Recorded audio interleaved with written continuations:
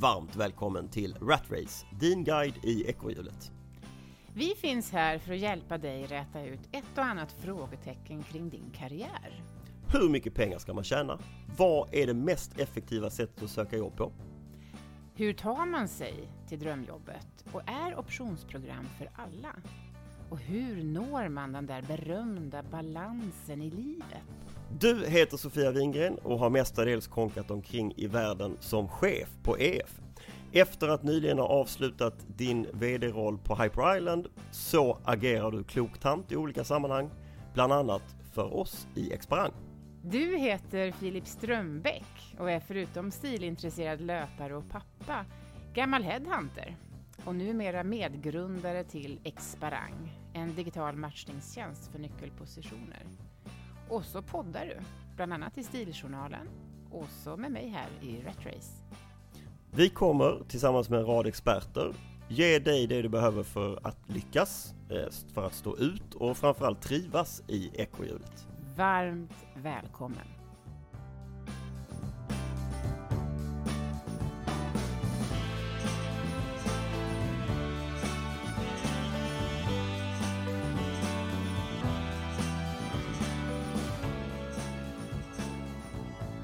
Tjena! Hej Sofia! Jag skulle vilja prata lite om CV:t idag. Ja. Detta mysterium. Ja.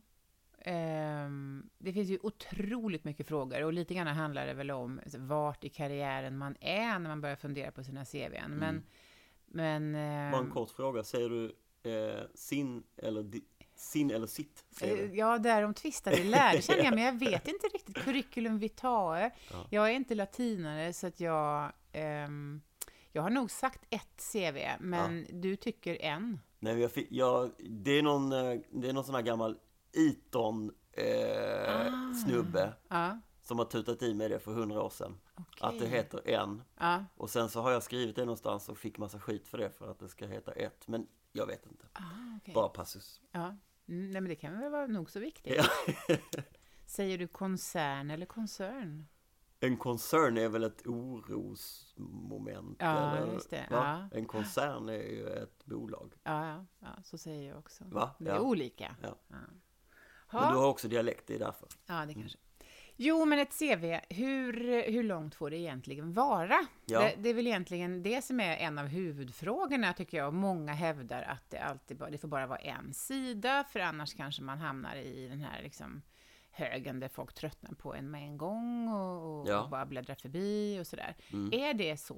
Och jag tänker både i bemärkelsen, är det fortfarande sant eller har det någonsin varit en sanning att det får vara en sida? Just det. Ja, men det är nog en sanning för väldigt många vid ett visst tillfälle i karriären, nämligen när man är nyexad. Ja. Då är det framförallt på en skola som en av oss har gått på, inte jag, någon form av sanning att det ska vara ett visst format och det ska vara en sida långt och så. Och sen lever det formatet med väldigt många av de studenterna som har gått på den skolan, oavsett om de har 20 års erfarenhet. Och då pusslar de då med storleken på sin font och drar ner den till liksom 6-7 bara för att lyckas trycka med allting man har istället för att bygga ut det till 2 sidor. Men det behöver inte vara en sida. Utan jag tror att det är ganska svårt för en seniorperson att få plats med sin erfarenhet på en sida. Jag tror 2 är ganska lagom. Det finns en poäng med att inte ha mer än så, för att då tröttnar man som läsare. Det blir väldigt svårt att sortera ut vad som är viktigt, vad är inte viktigt, när det blir väldigt mycket text ju, som i alla textmassor. Och det ger också mig som kandidat ett litet faktiskt tvång att vara kort och koncis och kanske döda en del gamla darlings. Ja, och ta med det som på riktigt är relevant. Är relevant, ja. För om jag är 20 och precis har gått ut, för vi pratar Handelshögskolan förstår jag här, när du säger en speciell skola med ensidiga CV. Jag tror nog att det där gäller, jag tycker att det där gäller för de flesta jag pratar med, att folk har ambitionen i alla fall, oavsett vart du har gått, att ha en sida. Ja. Men då, är man 20, mellan 20 och 25, då har man kanske inte haft sådär dömånga jobb, man kanske inte har haft superstora jobb som man behöver beskriva och förklara, så saker och ting får plats på en sida. Ja. Men är du 45 så har du förhoppningsvis gjort lite mer. Och då kan du behöva beskriva vad du har gjort. Du kan behöva döda liksom en del gamla sommarjobb som inte är så relevanta längre. Men finns det sommarjobb som jag hade när jag var 17 som är relevanta när jag är 45? Kan det finnas intresse av att se någonting bakåt i tiden, tycker du, som rekryterare? Det skulle jag inte säga. Nej. Hur långt bak är det intressant? Men om vi utgår från att du är 45 och har en karriär på 20 år bakom dig då, ungefär.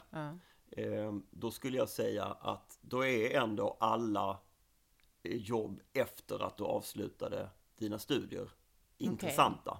Men i fallande ordning. Så att beroende lite på hur du började din karriär, vissa jobb kan ju vara självförklarande bara genom titel och vilket bolag man var på. Det viktigaste är att kanske de 3 senaste jobben, lite beroende på hur frekvent du har bytt jobb, att där är det lite mer elaborativt och beskrivande vad du faktiskt har gjort. Men inte en halv sida, utan några bullets med vad är de viktigaste KPI-erna i det jobbet. Hur stor var, om man är chef, det är en väldigt viktig detalj som många ledare missar. Så kvantifiera i CV, skriv hur många människor var du faktiskt ansvarig för. Hur stor var PNL:en? Vad klev du in i för läge? Vad var marginalen när du klev in och vad var marginalen när du gick? Om det är någonting du vill lyfta fram. Alltså kvantifiera grejer, för det vill man gärna se som rekryterare. Så det är alltså resultaten av det jobb jag gjorde. Hur såg det ut när jag kom in och vad hade jag förbättrat? Ja. Eller kanske hur många var jag chef för? Ja. Hur många nya kunder drog jag in? Eller gjorde jag några nyckelresultat? Så. Det finns ett undantag för det här med längden på CV:n, och det skulle jag säga alla akademiska yrken, men det är ganska snävt. Där behöver du ju sätta alla dina publikationer och sånt, och då blir det ju väldigt, väldigt långt. Då blir det nästan som en enda lång appendix. Exakt. Ja. Om jag till exempel var tennisproffs då, mellan 19 och 21. Ja. Det är ju liksom innan den här tiden vi pratar om nu. Är det viktiga saker att lyfta fram, tycker du? Ja, det finns ju alltid undantag. Det menar definitivt ju. Ja. Allting som på ett eller annat sätt sticker ut är ju det som blir iögonfallande och intressant för någon som läser din CV. Och har du varit proffs, så det vet du ju med dig själv att det är rätt ovanligt, plus att det troligtvis har präglat dig rätt mycket. Så det borde lyftas fram. Har du däremot spelat fotboll ofta och mycket, precis som alla andra, då kanske man inte behöver liksom, det finns ingen unikitet i det. Är du med? För det är ju den här lilla, jag vet, när jag skrev mina första CV:n back in the days, så var det den här lilla punkten i väldigt liten font som man lyckades få med på slutet, som heter övrigt. Vad hade du på din övrigt? Ja, vad hade jag på den? Men där var det ju såna här saker som, vad tycker jag om att göra? Någonting som skulle säga någonting om mig. Det lilla som skulle säga någonting om mig. Och då minns jag att många höll på liksom, och de hade så här intressanta grejer där, att de kanske just var, att de fäktades eller lite ovanliga sporter, eller att de var sångerskor och åkte runt och sjöng i dansband eller vad det nu må vara. Ja. Men vad hade jag?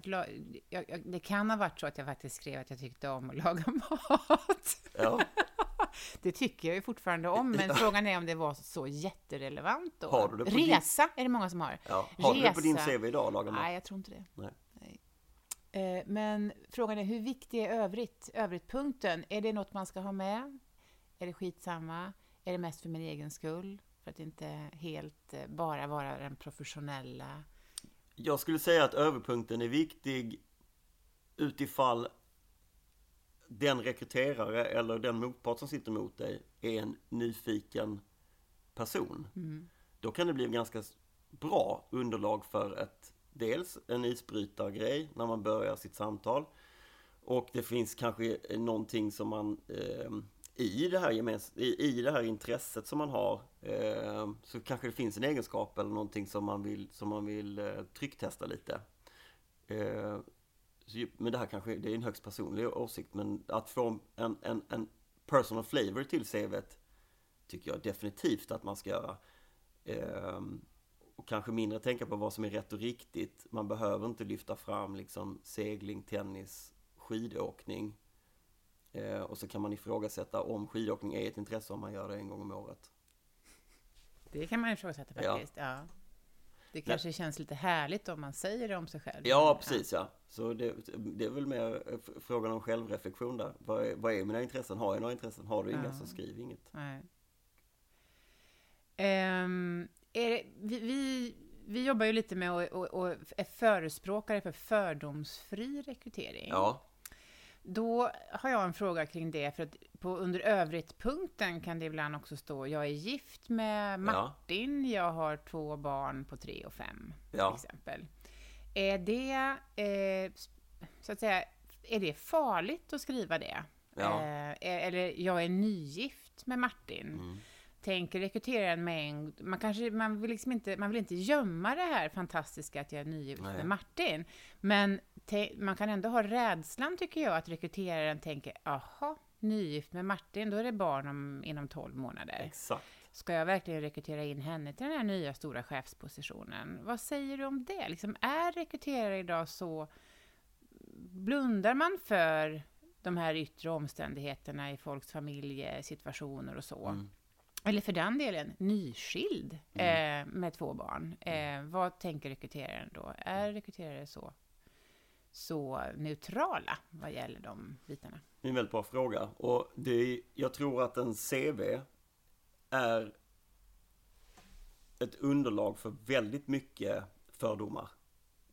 På många sätt. Stavfel, språkbruket, stilen på själva typsnittet, olika färger, hur man tabbar, alltså allt, hur i format, bild eller inte, är ett underlag för att bygga och spä på fördomar. Så därav så vill man ju kanske helst klara sig utan en CV överhuvudtaget. Den kan bli ett hinder. Och speciellt för rekryterare som gör så många intervjuer, har så många möten. Det är nästan omöjligt att värja sig mot att du får förnimmelser och liksom får omedvetna fördomar när du sätter dig med en bit papper framför dig utan att ha träffat människan. Även när det gäller det du är inne på med familjeförhållanden och så. Det är vanskligt. Men jag tycker samtidigt att det är ju superviktig information. För att det säger någonting om dig och var ditt intresse ligger, var du är i livet, och det kan ju ha bäring på jobbet och läget som det företaget är i också. Men jag tycker vi kan återkomma till den frågan vid en annan podd. Det här med familjeförhållande och rekrytering. För det är en ganska viktig... Och vad man får fråga om som rekryterare, för det finns ju också viss kutym och nästan visst regelverk att förhålla sig till, och vad man bör säga och inte säga som kandidat. Vi kan ta det en annan gång faktiskt, för det är intressant. Men du var inne på bild. Ja. När jag får ett CV i min hand och ska rekrytera någon, så tycker jag att det är toppen med bild. Ja. För det visar både på något slags mod att ha bild, eftersom det nu inte det är nytt, men förr i tiden så hade man inte bild. Och sen tyckte jag att jag var ganska glad när jag började få se bilder på folk. Ja. Tycker du att det är bra eller dåligt? Jag tycker det är bra. Jag är också en visuell person. Ja. Jag älskar att se bilder. Ja. Jag tycker inte det är något negativt. Nej. Återigen, det är ju in the eye of the beholder lite, om man lägger en fördom på det eller inte. Ja. Jag tycker det är trevligt. Och där har du, men det är också en sån här, tycker jag, fördomsfälla dock, att såg hon ut så, eller var han så gammal, eller så. Du tycker inte det är inte farligt att slänga in sin bild, tycker du där?